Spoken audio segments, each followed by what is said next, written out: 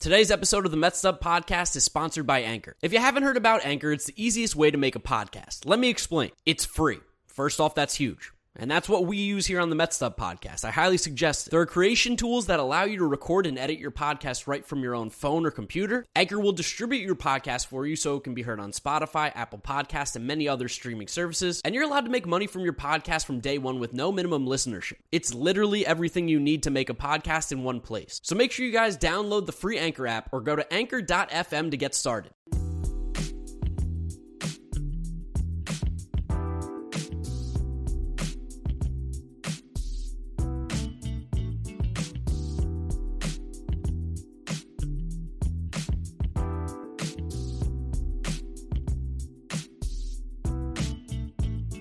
What is up, Mets Up listeners? Back here for episode number 57 of the Mets Up Podcast. Of course, I'm your co-host, Draftneck Mark Luino, here with James Shiano. Jeter had no range, talking about the New York Mets. There's not a whole lot of news to go over, but we're still going to make this episode interesting, exciting, something you guys want to listen to. We're going to talk about the President of Baseball Operations update here, because apparently everybody in the baseball world seemingly forgot that the Mets don't need to be in a rush to sign a President of Baseball Operations, so we'll talk about that. We're going to talk about all the players of the New York Mets today. We're going to do a quiz, see how many of the guys we know, and we're also going to be grading all the players that matter. We're not going to grade every single player. We're not talking Stephen Tarpley here, but Lindor, Nimmo, McNeil, all the guys that you could think of, we're going to give them grades, gives you our thoughts and opinions on how they played during this 2021 season. So if you guys are enjoying what you're seeing here, make sure you follow us on Twitter and Instagram, as well as TikTok, at MetsUp. YouTube channel, if you want video content, MetsUp Podcast, you'll be able to find us there. If you're listening to us, Apple Podcasts, Spotify, Google Podcasts, wherever you can listen to them, you'll be able to find us. Drop us a 5-star rating and review. It really does help. And now's the perfect time to bring in James, who, as you can see, we're together again. We're in the same place. We got a in-person episode here, and those are always electric. Always electric. And I just want to say, this is the longest we've ever been away from you guys, the listeners. It's been 8 days, so we're really happy to see you again, talk to you again. Missed you guys. It was interesting because, we always talk about, what episode is it? I always ask. 57, I double-check. It felt weird. It felt like we should be on, our 60s now. Yeah. But now that we're on this new schedule, off-season once a week, things are slowing down a little bit here, but of course, whenever there is any sort of big news, I'm sure we'll drop an emergency episode. No doubt. And I think the next big news that's going to come out of New York Mets land is going to be when they hire a new executive. And now we're not really sure what that executive's title will be or when that will be, but that is what everybody's waiting for, that pin to drop. Yeah, and everyone across the baseball world is taking shots at the Mets for not having a guy still, but it doesn't seem to be talked about enough that there is no rush. The CBA is going to be different. There's going to be a new CBA. There's no real rush to get anybody right now. Things are going to be changing. You can't really do much with this team right now. No doubt. You almost can't do anything. And this is all coming on the heels of official word from Ken Rosenthal and Buster Olney this week that the Mets' big three that they were going after, the big fish, Theo Epstein, Billy Beane, and now most recently David Stearns, are all officially out. And I don't think that there is a Mets fan with a wit and a half who would have thought any of those guys were even realistic options for this Mets team. Those were all pipe dreams. We talked about those guys. Maybe we weren't the biggest Theo Epstein dudes, but we were definitely high on David Stearns and Billy Beane. But it was always coming with the idea that it's probably not going to happen. It's going to be super unlikely. Billy Beane has an ownership stake with the A's, which I don't know how he's going to navigate that if he ever did. And David Stearns is a president of the Milwaukee Brewers. They would have to give him permission to be able to even interview with the Mets. Why would they do that? So it was an unlikely chance that any of these guys were going to take the job to begin with, and for some reason in the baseball media, it's being portrayed as if the Mets are failing again because they didn't get these guys. It is. This has been portrayed as the most recent Mets failure, and it's just really shocking because logically speaking, Epstein, as we said, probably didn't want to do this at all. Billy Beane, was logistically, it would have been massively difficult, and we're still not even sure he would want to because he's been tried to be poached many times in the past, and it's never happened. It's never even seemed like it's been close to happening. This probably might have been one of the closest times. And David Stearns, just how in the world would a team in the Mets league that's actively competing with the New York Mets, who is one of the most successful franchises in the National League since David Stearns took this job about 6 years ago in 2015, why on God's green earth would they say go interview for the same position at a different organization with more money and more resources? What kind of numbskull would think that was even possible? Sure, it was a pipe dream, and it was nice to think about that the Mets could have had one of the best executives in baseball, but it wasn't at all possible for a second unless we put up an asset which we talked about last episode. That wasn't going to happen, and it probably also would still be unlikely to happen. No, yeah, while those were maybe the guys on the top of our wish list, just because we're not getting them doesn't mean that the Mets are doing something wrong here. They got blocked out for all very, very reasonable reasons. Like you said, David Stearns, why would the Brewers do it? Billy Beane, logistical issues, and Theo Epstein had no interest. It's not like the Mets came to them and offered this thing and they had a worse job. They didn't need to take this job at all. No, and it's also literally in Major League Baseball's bylaws that you can block someone from interviewing for a job that is a lateral move. You need to hire somebody up if they're under contract. That is why a guy like David Stearns was promoted from general manager to president of baseball operations. Similarly to, I'm trying to think of some guys right now across baseball. I think John Daniels of the Rangers was promoted up from within. This is just the way that the hiring process works for executives. And that's why the Mets now are transitioning their search into general managers and executive vice presidents, guys of that nature, so they can hire them up and elevate them so they have the right to interview them, even though while they're under contract with other teams. But there's been this narrative that basically if you don't get one of these guys, it's going to be a failure. There's so many dudes who are GMs or vice presidents of organizations that are very, very capable of running this Mets team. I don't know why it has to be someone with this vast experience at that exact position. 100%. Or it could be guys in positions like the president of research and development, or director of research and development, director of amateur scouting, director of pro scouting. There's a lot of people who have similar jobs to general manager and executive vice president who could very easily be elevated to work in a very successful front office. I don't want to understate this. There's probably 6 or 7 dozen people in baseball who could do this Mets job very well. And this media narrative is just people piling on the Mets over and over again because that generates clicks. I guess I respect their hustle that they need to get clicks any way they can, especially a failing company like ESPN. But that's just it's not the truth of the matter at all. And we've listed about 10 fantastic names. And this is just literally a scratch of the surface. Off the top of the head. Literally, there was almost no research done here. I just went to the 5 smartest organizations in baseball and took their top 3 guys because they could all run the Mets. It's possible. And I think also a big part of this too is that the Mets, I think, are really waiting for those Dodgers guys that we mentioned, Josh Burns and Brandon Gomes.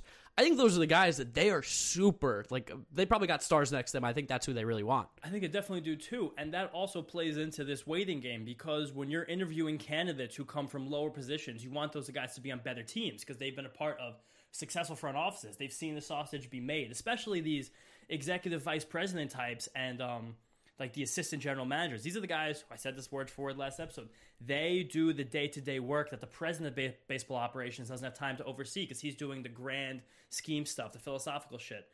And more on that, something you referenced at the beginning of this segment is that we basically can't make a player move for someone that's not already a part of the organization. Like there was a rumor that dropped today about a possible Javi Baez extension. We don't know how much faith we can put into that. We'll talk about that a little bit later. But the league year ends the same day that the CBA does. So you literally cannot orchestrate a trade or bring in an outside player until that CBA gets signed. And there's no telling when that's going to be signed at all. Again, you're going to want an executive before that happens. But that still gives you a 7-week window? A month and a half. In between the end of the World Series and when the CBA is over. I want the Mets to take almost every single day they can. We're not wasting really any time at all here. There's some tiny arbitration stuff you could do, and you can offer contracts to players internally, and you can probably start changing the methods of player development and draft scouting and all that jazz. But at the end of the day here, the Mets should take every single moment necessary to get the right people, person, cohort in this job ready for this position. Do 9 rounds of interviews. I really don't care. Just make sure someone is capable. And even the guys you don't hire, harvest their ideas. Make them tell you everything they know so we can take their stuff and implement it on our own. Yes. Do the Office thing. What was it? Will Arnett, when he was interviewed, was like, I can't tell you all my ideas. You got to hire me first. I can't tell you them. Try to get the ideas out of them. Steal them. I mean, some of the guys that we're going to rattle off here, like these are dudes who are very capable to take this job, would be very good at it most likely based on their track record. I mean, like a guy like Bobby Heck, which you were talking about with me earlier, just not getting enough hype, but he's like running the Rays. He's up there as a head honcho with the Tampa Bay Rays. Why would we not want a guy like that? No, he's been a part of the Rays organization for 9 years now. He's currently the special assistant to the general manager, but he was part of that front office along with Andrew Friedman and Chaim Bloom while they were there, working directly under them. Any guy who has a position of power with the Rays is somebody that I'd want the Mets to hire, or at least interview. And there's 2 other guys that I pulled from here from the Rays. Will Cousins and Hamilton Marks. Cousins is their director of... Hold on. Hamilton Marks? That's a real fucking name. Did Alexander Hamilton and Karl Marx put together? What the hell? It's like Abraham Linkler. Yeah, that's just like... Abradolf Linkler. That's just a fake name. That's not a real person. All right, back to the info here. Will Cousins is Director of Research and Development for the Tampa Bay Rays, so he is the director of all of the insane amounts of R&D that the Rays do, all of the crazy informational systems, all of the small day-to-day shit. I guess he's probably not doing day-to-day stuff because now he's Director of Research and Development, but he's gone up from there. And Hamilton Marks is their Director of Baseball Operations. So again, not the president, because they delineate those roles a little more than most teams because their front office is so large. And no one in the world has mentioned either of these names, right? No, I haven't heard any of them. Hamilton Marks. I would remember if I've heard Hamilton Marks. Again, to reiterate to all the Mets fans out there who might be nervous that the Mets didn't get any of the top guys or that this is taking a long time, there's guys like Bobby Heck, Will Cousins, and Hamilton Marks. Maybe not like Hamilton Marks, but similar stature of Hamilton Marks in every single baseball organization who are very well respected within the game and have done a lot to proliferate the success of many of the most successful organizations in baseball, like this one with the Rays. Like you could probably convince me that Bobby Heck, Will Cousins, Hamilton Marks had a hand in revolutionizing baseball. Any of those guys could have a management role with the Mets easily, and they all have positions and titles that will allow the Mets to interview them for a step up. Bobby Heck technically would only have to interview the Mets to be the general manager. Like, he could be the second in command. I don't even know if he'd take that because the Rays' structure is so weird. He might be the second in command. We might not even know it. But just because he's the special assistant to the GM, we can interview him for GM and get him in a room, and that would be okay. The same thing with Will Cousins and Hamilton Marks. But they would probably actually have elevated roles because they're both directors of something. They'd probably have to run baseball operations. But this just, again, goes to show you how many people here are possible. I mean, rattle off some names. We got Mike Chernoff from Cleveland, Matt Arnold, Milwaukee, Scott Harris, San Francisco, Justin Hollander, Seattle, Ross Atkins, Toronto. Most of these guys are not linked right now by any means, but it doesn't mean that they're out of the running either. We have no inside information. Let's just go ahead and say that. We have no rumors or anything. But the fact is that there are guys out there that are more than capable to do this job. And I think it's super telling, too, about the Mets' direction that Doug Melvin's name was thrown around there, and he pulled his own name out because he said it's a young man's game, and basically he has no interest in it. Dorian Boylan said that, too. Yeah. So, I think the idea that the Mets are trying to, get this smarter group of people in the front office, Theo Epstein is a little different because he's just, he wins World Series. You can't deny his track record by any means. But, Billy Beane, one of the smarter guys. David Stearns, one of the smarter guys. While we didn't get them, there are other guys around baseball that are super smart. There's really absolutely no reason to panic right now that we still don't have a president of baseball operations. Will we like one sooner? Of course. Yeah, it would be nice to know where we're going. But the fact that, a lot of the shills, Ken Rosenthal, Buster Olney, are putting out this idea that the Mets are, lull Metsing again and, having this, they're having trouble finding their guy. I saw the word dumpster fire thrown around. Yeah. Are you kidding me? It's October, what's the date? October 19th. Yeah. They're playing the NLCS in a few minutes. There's still actual baseball being played. The Mets probably want to talk to Burns and Gomes, like I said, the Dodgers, and they're probably like, "Can you talk to us after the season?" 100%. We're in the middle of the NLCS. The Rays just lost. I'm sure the Mets wanted the chance. You can't have a president of baseball operations search and not talk to anybody from the Rays. You can't do that. It's impossible. No, that'd be stupid. And I'm sure there's some of the Astros the Mets want to talk to as well, who I didn't even list here because there's so many possible names. It's hard to get everybody, and this takes time.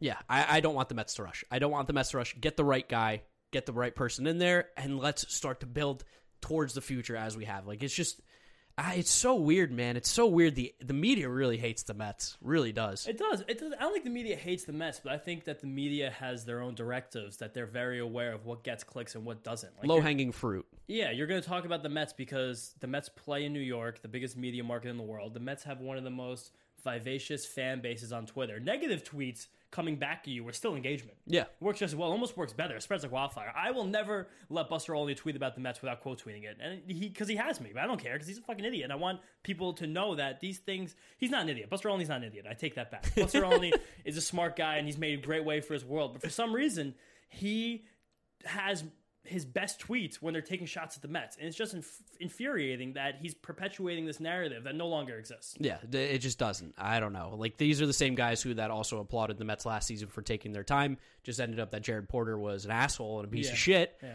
But they got to pull these guys. I mean, there's tweets from Olney, Passan, Rosenthal, all these guys applauding the Mets for getting the guys they got last year before the information came out, which is completely fair for them to do. Yeah. But now they're doing the exact same thing and they're, shitting on the Mets. It makes no sense to me.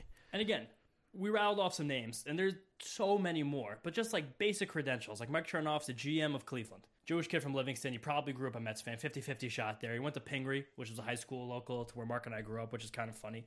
He was a shortstop for Princeton, college shortstop. He was never going to play past that. He got an internship with Cleveland, and he literally never looked back. He's been with that organization since he was 21 years old, and he's risen to GM.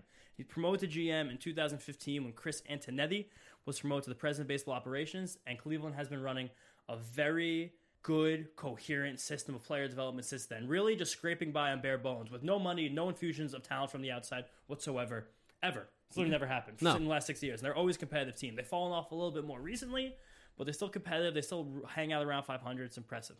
Matt Arnold, senior vice president, general manager of the Brewers. He was with the Rays, but David Stearns handpicked him and brought him over when he was hired by Milwaukee, originally to be their general manager. And he's basically become Stearns' right-hand man. He oversees all the day-to-day baseball operations. If you want David Stearns, then you should also want Matt Arnold. Those guys are like 1A and 1B, technically, in my mind. If you thought Stearns was, again, your 1A.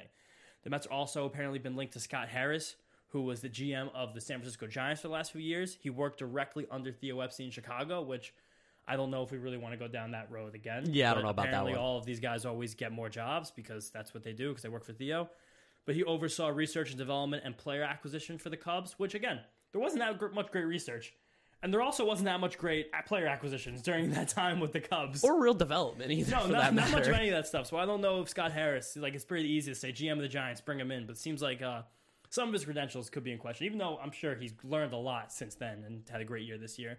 We talked about the Rays guys, Bobby Heck, Will Cousins, and your boy Hamilton Marks. I love the name Justin Hollander from the Mariners. No one has talked about him even for a moment. I have never heard his name thrown around, ever. No. For any job, ever. But the Mariners are becoming one of these also player development machines when you look at the guys who they've brought up in the last year and the guys they're going to have coming up in the next 2, 3, and 4 years.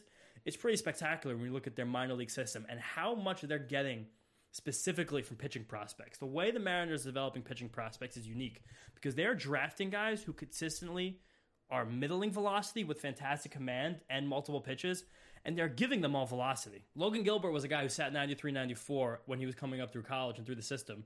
He was 96, 97 this year in the major leagues. It's fantastic. Who's the other guy besides Emerson Hancock? George Kirby. Yeah, George Kirby. George Kirby's a guy who commands 4 pitches. He was throwing 93, 94 miles an hour. He's sitting 98 Your now. boy Williamson too, right? Yeah, Brandon Williamson, very sneaky prospect. No one knows about him. He was throwing 91, 92 with a wipeout slider. Now he is sitting 96, and he's going to be a monster the next few years. Guys who have created systems like that very quickly are guys who I want to come to the Mets. Another guy who fits that bill, Ross Atkins of the Blue Jays, the executive vice president of baseball operations there, and the general manager. Two jobs. Guys, 2 jobs. He can do everything. Their player development is elite, and this past, I think, year and a half has shown everyone that internally, the Blue Jays pitching development has crossed into a new echelon. These are all guys who can be great. And again, this is literally the tip of the iceberg. There are minimum 100 executives across Major League Baseball who can perform this job for the Mets at a high level. Guys no one's ever even heard of. Guys you'll never hear of. These guys don't even have Wikipedia pages. I did this research on LinkedIn. That's where you get this shit from. We really want to reiterate that not getting those big 3 is so incredibly okay. And while the media may construe it as a failure and another tally on the Mets belt right here that they stink, it's just not true. Yeah, I mean, we talked about this a little bit earlier too, off podcast about Chaim Bloom and all the negative tweets about when they brought him in and what he was doing and trading Mookie and everything. And what do you know? Within a year, they might be on their way to the World Series. So, it just goes to show you that while there are some big names out there and you might want them, there are so many. How many of you knew Chaim Bloom before the Mets were even interested in him and told him no? And don't lie to us. Yeah, nobody knew who Chaim Bloom was. He was a classics major from Yale. This guy wasn't a baseball guy conventionally, but he gets the job done pretty damn well. He was similar to Chernoff, where he got an internship with the Rays in college, and he literally never looked back. Yep, I'm interested in those guys who work their way up. I want to see a smart guy with the Mets, and I think they will end up getting the right guy there. But I think that's probably enough of the President Baseball Operations talk here. Let's go ahead and start talking about the biasing that you alluded to a little bit as well. Andy Martino coming out with a report that the Mets are getting close. What was it? It was Word for word, if the Mets make a serious offer early, Baez would be inclined to stay. That was from SNY Mets. The regular SNY had one too that I'm going to look up real quick. On the day of Thumbgate, it was a near certainty that Baez would soon be a former Met. Now, there is a real chance that they will agree early in the offseason. So, Andy Martino was really, really throwing some chum out there that Javi Baez seems like very likely to come back to the Mets, which seems incredibly peculiar because, like we just talked about, there's no one running the baseball operations for this franchise. No, nobody is. So I guess that person who steps in is just going to have Javi Baez on his team. Like, there's worse situations to step into. There are, but the gamut of the Javi Baez contract, which again, this is something that I wanted to like parse out future episodes. We didn't get it ready for today. It would have been perfect if we did. Yeah. But there's such a wide range of what Javi Baez can get as a free agent. It's an immaculate range. One of the widest ranges I've ever even seen for free agent negotiations. And based on what he gets, will really signal the Mets' outlook future, like for the future. Like if he gets a real aggressive contract short term, Mets are going for it. Yeah. Expect big names. If he gets a more long-term contract with a little less money spread out over the way, they still might be going for it. Like there's a lot of different ways to look at this, but it all feels like if Javi Baez is back, Mets are looking to make moves. But that's just such an insane thing to saddle a new president and general manager with. Like, oh, here's Javi Baez, one of the most polarizing players in baseball. I don't know how you value him, but this is how our owner values him. Yeah. It doesn't really make a lot of sense to me. And again, it seems like, I don't want to say there's not fire where there's smoke, because Andy Martino dropping this on Tuesday afternoon is absolute lunacy.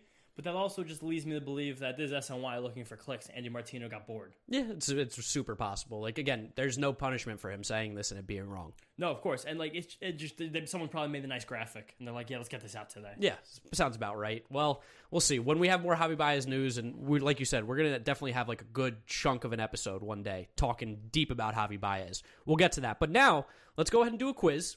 Some of you who watch my YouTube channel know I'm a big fan of the Sporkle quizzes over here, and there's a really good one. Can you name the 2021 Mets? There are 64 guys that played a game for the New York Mets in 2021. We're going to see how well we can do. We've got 10 minutes to see if we can win this thing, so want to give it a shot here? Yeah, I think we're going to get this. All right, here we go. So you guys can play along with us, too. While you might not be able to see it on the audio version, you'll be able to hear our thoughts, and we're going to tell you like the criteria that's telling us as well. Should be interesting. Yeah, this will be good radio. All right, so here we go. We're getting started. 152 games played. Let's get the big guys out of there. Let's go Lindor. Alonso. Nimmo. McNeil. Smith. Conforto. Davis. Oh, we got two Smiths. We got Drew Flow. Conforto is going to be on here as well. Let's go DeGrom. Stroman. If you don't mind, I think we should knock out some of the wilder names first. Okay, yeah, that's actually fair. That's fair. All right, wild names. Tarpley. Bostic. Wow, Bostic. That is one I would not have remembered. Oh, my God. Akeem Bostic. Anthony Banda. Stephen Nagosic. Yeah, good one. How about Tommy Hunter? Yep. Tommy Hunter. Khalil Lee. Oh, Joe Neshwe Fargas. You're going to get me on a string now. Jake Hager. Tovar. Wilfredo Tovar. That guy was so bad. Holy crap. Cash Money Maben. Oh, we got Trevor May for that. Okay, Cash Money Maben. All right. Who else do we got here? There has to be some. Now the real people. Now the meat of this team. All right, Diaz. There's gonna be two of them with Yency. Oh wait, Jake Reed. Oh wow, Jake Reed. Good call. Oh, how can we not forget our favorite, Gerard Eickhoff. How do you spell it? Eickhoff or Eickhoff? Eickhoff. Yeah, Eickhoff. Like I cough when Diaz? I watch this guy. Oh, you got Diaz. I got already. Diaz.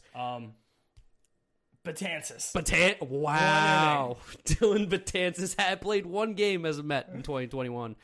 Okay, let's keep thinking. Lugo, Castro, Nito. I know he's a catcher. McCann. Oh, who are some other catchers? Cisco. Yep, Chance Cisco. There's one more, right? Yeah, there was. I have no idea, though. Ali Sanchez, or was that a few years ago? You're just thinking Mets brain. Rene Rivera, is he still around? I'm going to throw Rivera around. Okay. Who's the 142 that we're missing? 142. VR. Pilar. Yeah, VR and Pilar. Peraza.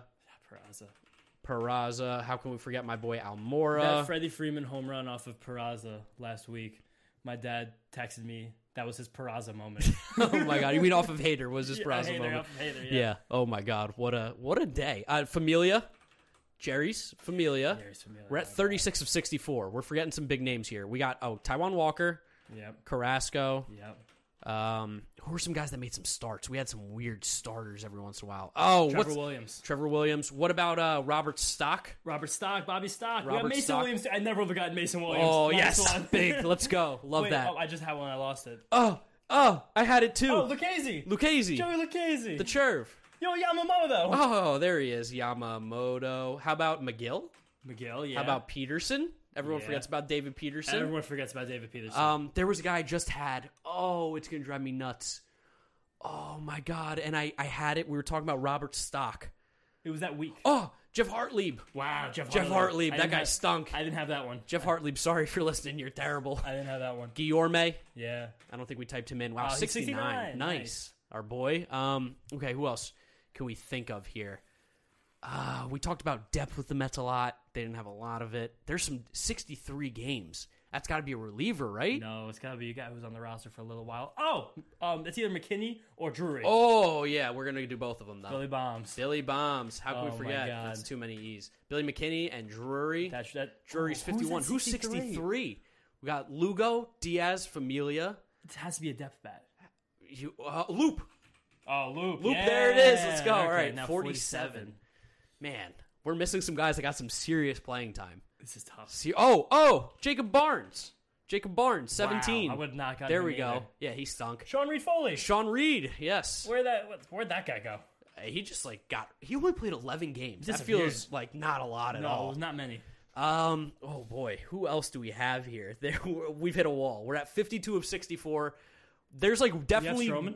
I had to have typed Stroman, right? We went through the whole rotation. Oh man, Stroman, McGill, DeGrom. these 5 minutes are I gonna be. did DeGrom, right? Yeah, you did DeGrom. All right, let's just go by position. Catchers. These 5 minutes are gonna be an absolute slog. Catchers. There's some catcher we're forgetting. There might- Mazika. Yeah, there you Patty go. Mazika. There we go. 37. Okay, I think that covers all the catchers. Yeah. Now If we first missed base. one, you got me. First base. Did Jose Martinez get even one at bat? Let's just type it in. It's a good name. It's a good name. No Martinez. Martinez. Pete, Dom. I think those are the only first. And basically, Drury. Yeah. Second base, we had And McNeil. McKinney's playing first base now for the Dodgers sometimes, just to go show how important first base defense is. Second base, we had McNeil, Peraza, Drury. Hager, Tovar. Tovar. I'm kind of feels running like into it there. Feels Shortstop like it. was Lindor and VR, basically, and Guillorme. Yeah. Third base, JD Davis, Jeff which we did. McNeil. Jeff McNeil a little bit. VR. There's nobody else that played that position. There has to be someone that was so bad that we're like, can't play this guy anymore. It's got to be all pitchers now, right? I guess. Man, this is... Who's the 47? Who is the 47 games played? That's got to be a reliever. I totally forgot about that. We did Drew Smith, right? Yeah, we did. Did Drew Smith. Who else is in the bullpen that we're forgetting about? That's just Who could have got that? Would have had to pitch like the whole year to get that. We did Castro. We did Familia. We did Diaz. Drew Smith. We did Diaz. We did Lugo. We did May. Oh, boy. We are hitting quite the slog here. Oh, my We're not hitting a goodness. slog. This is a slog. This is a slog. Slog's in now. We're hitting the wall. All right, we're hitting the wall. Oh, boy. This is tough. 53 or 64 is a pretty good number here. Yeah, but we gotta get. Not going to lie, but we got to get 64. We're getting someone to play 47 games. Yeah, that's despicable. That's a lot of games. We're losing our credibility every second this clock ticks down. Who have I complained about this year that was so bad? It's got to be like a utility guy. It's got to be, right? Who was cut? Who's sticking around forever? Who DFA'd? Who did we trade? Oh, Rich Hill. Yeah. Rich Hill. Good call. Baez. Oh, that was it. That's it. That's the There it is. 47 Good games. call. Okay. Javi Baez. But who did we trade? Is it anybody that we traded? Major leaguers. For Rich Hill, no. Tommy Hunter was the guy, and I listed him. I can't believe you got Tommy Hunter. We have 23 games left, 16 games, 14, and a couple ones and twos. So we're getting really down to the nitty gritty of players on the Mets. Cannot believe that Jordan Yamamoto only appeared in 2 Mets games this year. It felt like 100. Felt like 25. I had to throw out Vance Worley just in case I Yeah. missed one. There's got to be someone with like a weird one-day start, an opener, a doubleheader starter. Oh! Who was the pitcher that the guy who was supposed to be okay that you hated? The pitcher, the minor leaguer, the guy who talked about AAA for years. What was his name? Zapuki. Thomas Zapuki. Zapuki. Yes, he Yes. got one. Okay, we got Yes. Zapuki. There's going to be some weird bullpen arms out there that got like an inning. Who's 23? 23 is tough. That's like we got all the starters, right? Starting pitchers? Yeah, no, it's not starting pitcher who pitched most of the year. Could it be? Could we be missing an obvious starter? Let's just go through it. DeGrom, Walker. I already did Walker, right? I think so. I think I did Walker. Stroman, McGill, Carrasco, Peterson, Lucchese, Rich Hill. Yeah, you got Peterson. Damn, this is getting hard. 23's got to be utility man then. One of those guys who came in for a week or two. Who played? I put Fargas, right? I feel like we had all those. Joneshwi Fargas. He didn't even play 23 games. We had some awful players on this team at points. We were pulling guys from organizations that you shouldn't have. Do we have a Batista? No. How about No. This is not easy. Oh my God, 56-64 though is pretty good. I'd like to get 60. I don't think we're going to with 2 minutes left here on the clock. We're killing. Oh my gosh, 56 of 64. 23 games is so insignificant if you're not an everyday player. Mason Williams, that's like the kind of player he was. That was a miracle. That was serendipitous. That's the kind of player that it's going to be, though, is a Mason Williams. McKinney. This is so tough.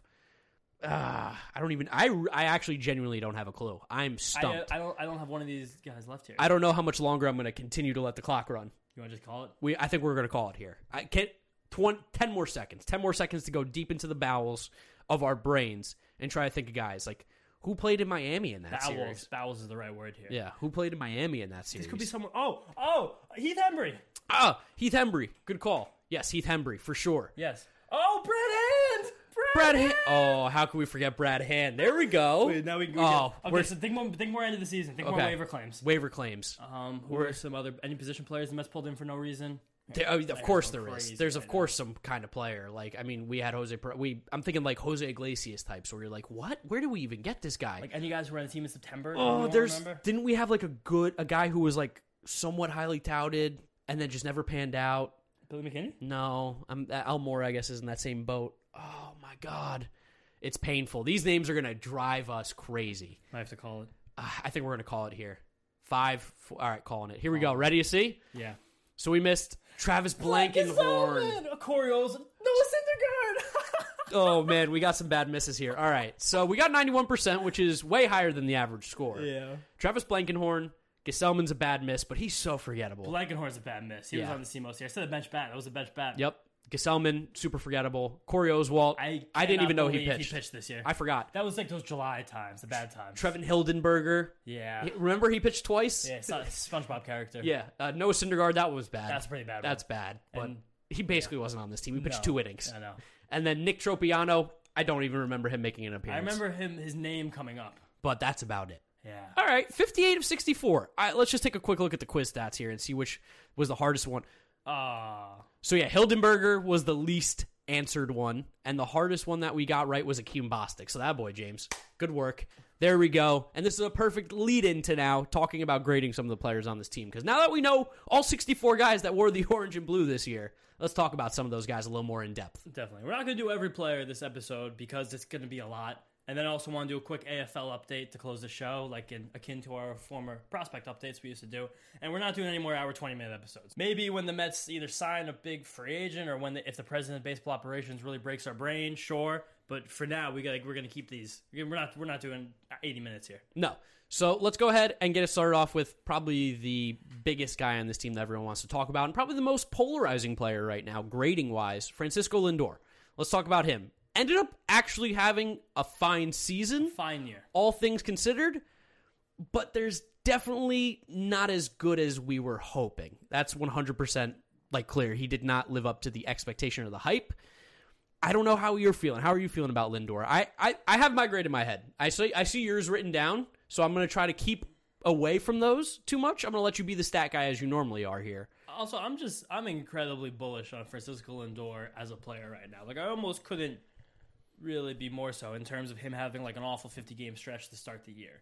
Even though he missed 6 weeks, he still wound up with the second most played appearances on this team, which I thought was a pretty cool little notch for him. By the end of the season, both his WRC plus and his OPS plus got over 100, which is crazy because those sat in the 60s and 70s for most of the season because he was so hot down the stretch. And he still hit that 20 home run plateau with, that was a 6-homer September he wound up having, one of the best months of his entire career. He was also in the 100th percentile of outs above average on Baseball Savant. I think it wound up being 4th or 5th in baseball behind Nick Ahmed, Chapman. I feel like there was another shortstop up there, but not important. So to show that his glove is still elite, which is a big part of Francisco Lindor's value, he wound up with the highest walk rate of his entire career, over 11%, which that's pretty select company when you're walking more than 10% of the time. He also, in terms of actual hitting for power, had the second highest barrel rate of his career. Francisco Lindor was always a guy like Alex Bregman, where he had power, but he didn't really have the barrels to back it up. And it's just because he had such incredible back control and didn't miss many pitches.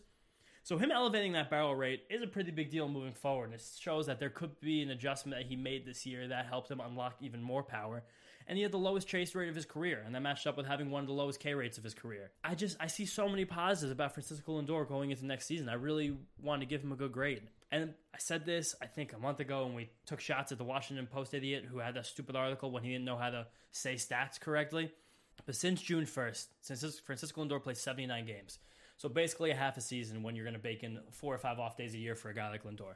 324 plate appearances, 16 home runs, 51 runs scored, 52 RBIs, a 252, 340, 482 slash. That's a pretty serious OPS. And 124 WRC+. That's the mark of an elite player if you extrapolate that over a full season sample. And that's the guy who played the last 5 years for Cleveland. That's the guy who the Mets thought they were trading for. And that's the guy that's worth $30 million per season. Yep. So I'm going to give Francisco Lindor a B. And I'm relatively close to you. I'm kind of in that B- C+ range. And the only reason I say that C+ is because while he did finish the season strong, you can't, look past the fact that he did not perform to what was expected for the entire year. While he is doing a lot of good things right now, and I'm not worried about him by any means, I think the C+ is just warranted in that there was so much hype around him, and he didn't live up to it yet. But like you said, there's a lot of good stuff going on with him, and you should be excited going into next year. Definitely. I'm thinking about Francisco Lindor's grade here. Oh, we've all been in school at some points in our lives. Some of us, some of the listeners at home have done college. The general college semester, you get 3 midterms and a final. The way I looked at this semester for Francisco Lindor was an F on the first midterm, probably a B+ on the second, A on the last one, A on the final. Brought it all together. Really found himself as the semester went on, and that would average out to about a B grade. Yeah, he's hovering around that 78 to 83 range. And he just knows he didn't prepare well enough for the first test, and if he would have had it, he would have wound up with an A, and it would have been just like all his other semesters. That was a good way to explain it. I like that. He just wasn't prepared for the first one. Wasn't ready for the first part of the season. He didn't really know what was going to hit him. It was freshman year, came to a new place, new city, new people around him, new experiences. He doesn't know how a college professor grades. No, of course not. No, the New York media grades differently. He wasn't aware of that yet. The booze, that was a big turning point for Francisco Lindor this season. But I'm very hopeful. I don't want to say hopeful, because hopeful is hope. I'm not hopeful. I'm very confident in Francisco Lindor heading into next season. Definitely. Let's talk about Pete Alonso, who probably had one of the better seasons on this team. Pete really took a step forward, I think, with his career this season. He's always been good. He really hasn't ever played poorly with the Mets. He'll go through his stretches where he's hot and cold, but I feel like that 53 home runs? Yeah. That 53 home run season set the bar a little high for him. That's not realistic for anybody. I mean, look at the guys who hit 50 home runs, multiple 50 home run seasons in their career. It's far and few between. There's not a lot of guys. And I think Pete will join that list. I bet he'll at least find one more season of 50 home runs, especially because MLB's inevitably going to screw up the ball again. Yeah, of course. No doubt. But to expect that in his third year after he did it in his rookie year is unlikely. Unlikely. But if you look at the numbers, and even in the shortened season in 2020 where he had a down year, still a very, very good player. And he continued on that again this year. He's getting more comfortable in New York, it seems like. He's starting to really understand at least what it seems like to try and be a leader. He seems like he's trying to take that role a little bit more. I really loved Pete Alonso's season. A. I can't think of anything else but A.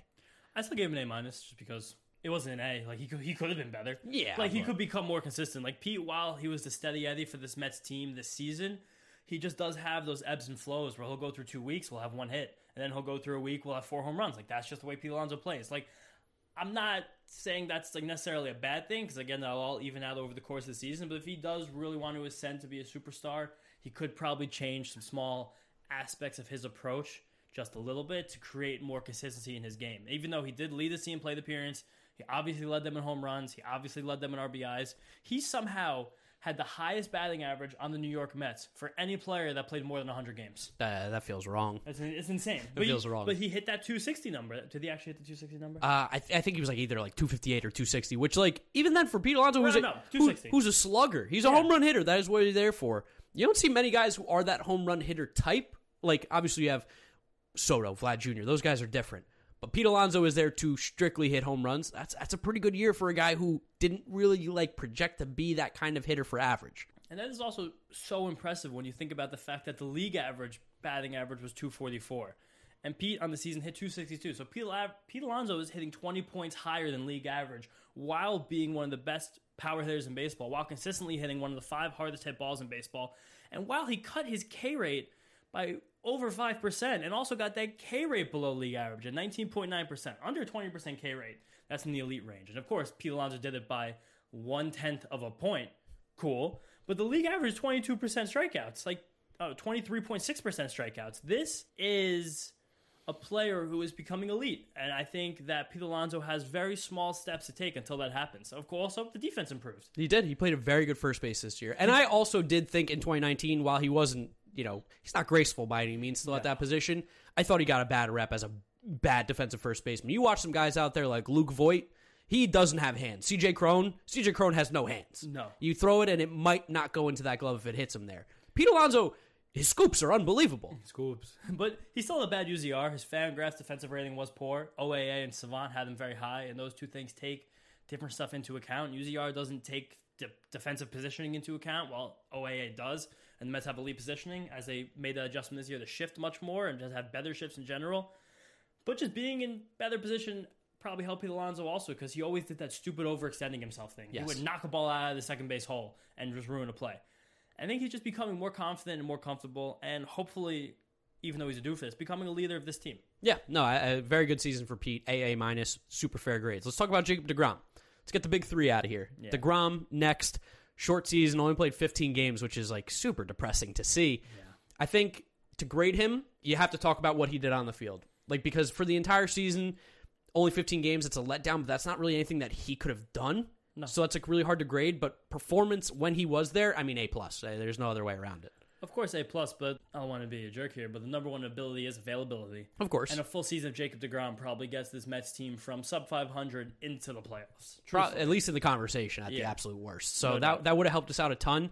I mean, in his time while he was playing, he was just by and large the best pitcher in baseball. Not even close. Nobody's numbers were even comparable. His ERA was hovering under 1 for most of the season. He was unbelievable. He's not human.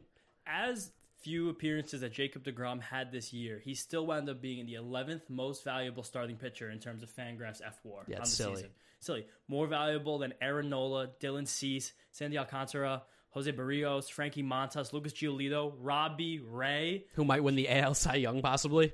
Jacob deGrom had a higher F-WAR than all these guys. Max Fried, Adam Wainwright. Adam Wainwright threw 206 innings, and Jacob deGrom and his 100 was more valuable than yes. That. It doesn't make any sense to think that Jacob deGrom is doing this year. And it just sucks that we were robbed from one of the greatest pitching seasons of all time. And you just can't help but think in the back of your mind that it has something to do with the velocity. Jacob deGrom had the 3rd most pitches thrown over 100 miles an hour in all of baseball this year. The only guys with more were Jose Alvarado and Emmanuel Clase. Those guys were relievers who pitched the entire season. Yeah. Jacob deGrom stopped pitching in the middle of July. The next closest starting pitcher in pitches of 100 miles an hour or above deGrom was Sandy Alcantara with 128 less. It doesn't even make sense. No. It literally, these aren't real numbers, but you just think that at some point, maybe if deGrom was sitting 97 instead of 101, he could have pitched the year out and still been probably far and away the best pitcher in baseball. Yeah, it'll be super interesting to see what's really going to happen next year, because we kind of still don't really know what's going on with him. No idea. This really just feels like it could be a sale situation. Yeah, scary. Not happy about it. Let's stop talking about it. Let's move on to a next player. No grades for deGrom. Too sad to grade. Yeah, too sad to grade. If you're putting a gun to my head, A+, because obviously he's the man. But let's talk about Michael Conforto now, who is one of the probably more polarizing players in Mets land right now. He's actually not even going to be on the Mets, really, technically, right now. He's no longer a New York Met, I believe. He technically still is until the new league year, I believe. Okay, but he's on his way out. He's one of the guys who the Mets can negotiate with right now. Yes, because he's technically... He's still on the inside the organization. Same thing with Baez. Same thing with Syndergaard. But Michael Conforto has declined the qualifying offer. I'm not sure if we've mentioned that in a previous episode. I don't know if it's official or it's just that whenever it does get officially extended to him, he is going to say no. Okay, well, we know that he's going to say no. Yeah. Michael Conforto, really, really bad start to the year. Played horribly. Obviously, his injuries had to play a part of it, because it seemed like as he started to get healthier and healthier as the season went on, and he even had that hamstring thing, right, when everyone was going down with it. That was a very big deal. After that, he started playing really well. So Conforto is really tough to grade. I personally... going to give Conforto a C-. I'm going to say he had a bad year. Disappointing year by all means. I know he ended the year hot, but he didn't give us what we needed for this team to truly be successful and hit its like offensive potential.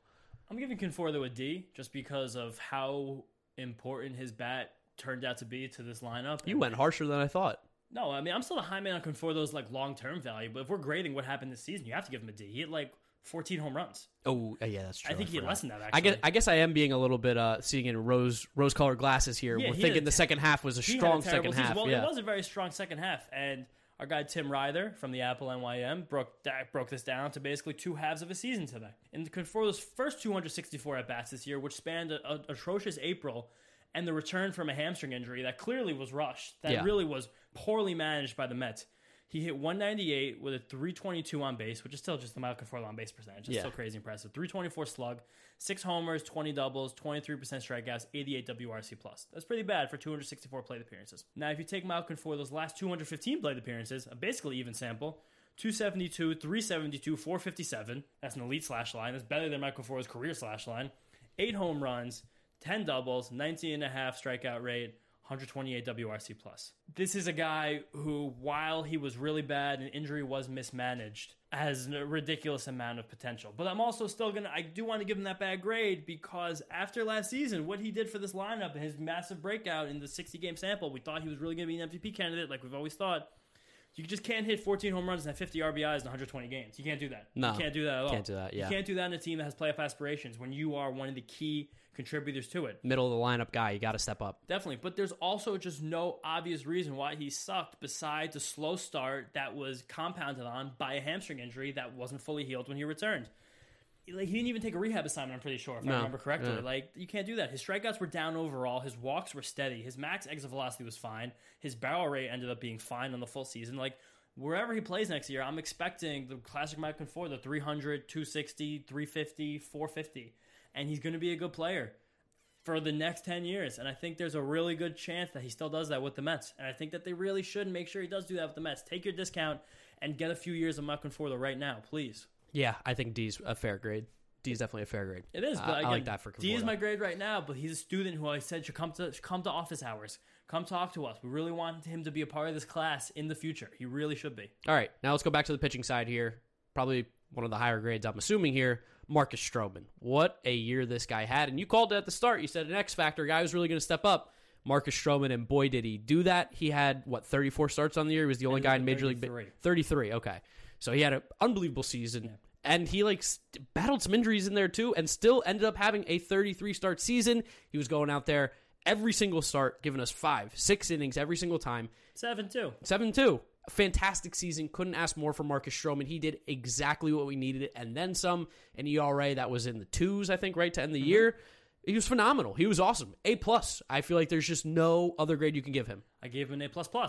There you go. Even better. He was the team MVP. He was tied for the most starts in baseball with 33, and he did also only have 179 innings, which was outside the top 25, but the big reason for that is because he pitched in 7 doubleheaders, as we broke down a few episodes ago, and he left 2 starts after just 1 out. That stupid rain game with the Marlins where him and Jesus Aguilar were like, we can't play baseball right now. Yeah. And that game against the Braves where he had the little hip impingement that knocked him off his rocker for about a month. I was nervous about Stroman, but he took a step this year. He really took a bona fide step. He had the highest strikeout rate of his career, 21.6%. The biggest thing was the proliferation of his off-speed stuff, the development of his split change, the further usage of his slider and his cutter. I love Marcus Stroman. I know he's listening right now because he doesn't miss one mention of his name, but he was one of the best players in the Mets this year. I would love to pay him a large sum of money for multiple years. I saw a really cool stat about Stroman this year. He walked more at the plate than his walk rate at the plate was higher than his walk rate on the mound. That is disgusting. That is pretty cool. That's really awesome. It doesn't mean anything, but it's pretty cool. Yeah. Would you be down to cut the grades at these big 5 right now that we did, or we did 6? No, we did 5. That was a perfect 5, and then we can move to quick AFL and do more grades next episode? Yeah, let's do that. Let's do that. I like that. I think that's a good way to end it. Yeah, we'll keep it under an hour here for you guys. Let's talk AFL because we do have some guys out there, and me and James should be making a trip out to the Arizona Fall League in the first week of November, I believe is what we're planning right now. So if you're in Arizona and you're a Mets listener, or you just want to say hi, come say what's up. We'll be walking around all the stadiums watching baseball, and especially our Mets guys, Brett Baty, Carlos Cortez, just to name a few.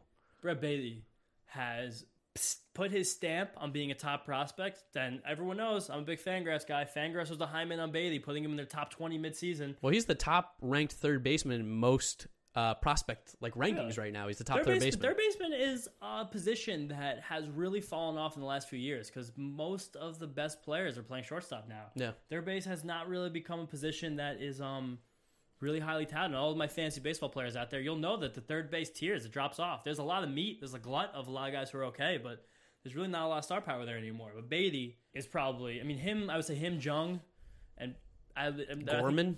I think they're both a solid step above Nolan Gorman. But yeah. Beatty and Josh Jung are the best two third base prospects in baseball. And Beatty's proving it this time in the fall league, facing the best vaccinated minor league pitching has to offer.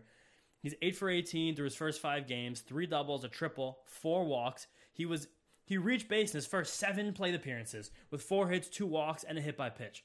This is just fantastic stuff. This is the making of a star right before our eyes. And we've been the high men on Beatty all year and really glad to see him doing it on this stage. This dude can mash. He can absolutely mash. And that was his scouting report coming out of high school as a 25-year-old. He can mash. Is that he can mash. And that was granted against younger kids, but he's now playing against his peers and he's continuing it up. Love to see it from Brett Beatty. And this is a weird year for the fall league. I would say the overall talent in it has taken like a half of a step back.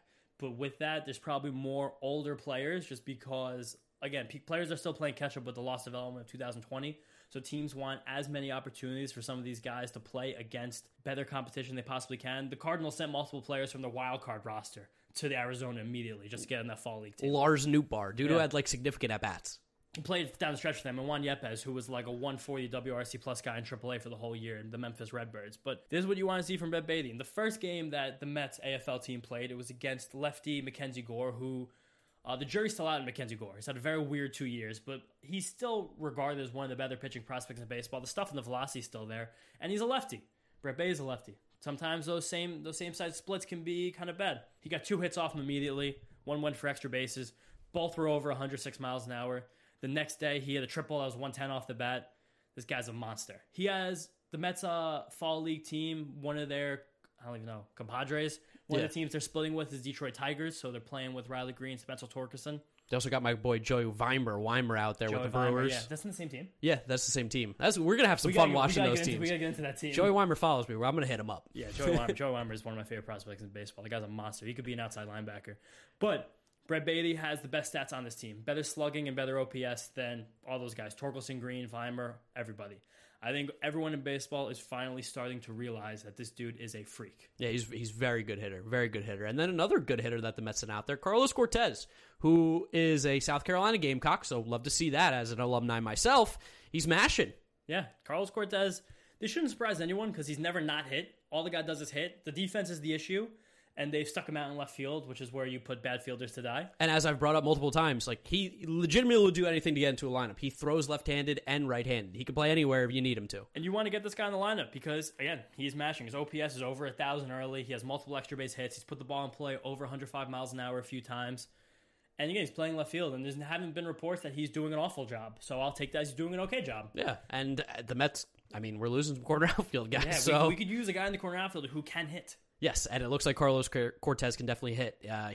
I'm excited to see him maybe one day soon play for the Orange and Blue. I love seeing Gamecocks in major leagues, especially on the Mets. And if he's going to be good and hit, even better. I would hammer the over of Carlos Cortez over 0.5 plate appearances with the Mets next year. Wow, okay. I would bang that. I think that's a bold prediction, though. I like it. He's like 25. How long can you keep him down there? That's true, If he's crushing the fall league, he goes in, he was crushed AA this year. Next year, if he crushes AAA, what else does he have to prove? That is a good point, spending an entire year in AA. He'll be the Blankenhorn. Yeah, he will be the Blankenhorn. Yeah. He can play all those positions, too. So definitely. And one more prospect who I just saw scrolling on Twitter that I want to talk about is Wilmer Reyes. The Mets don't have any shortstops to speak of. We talked about that again.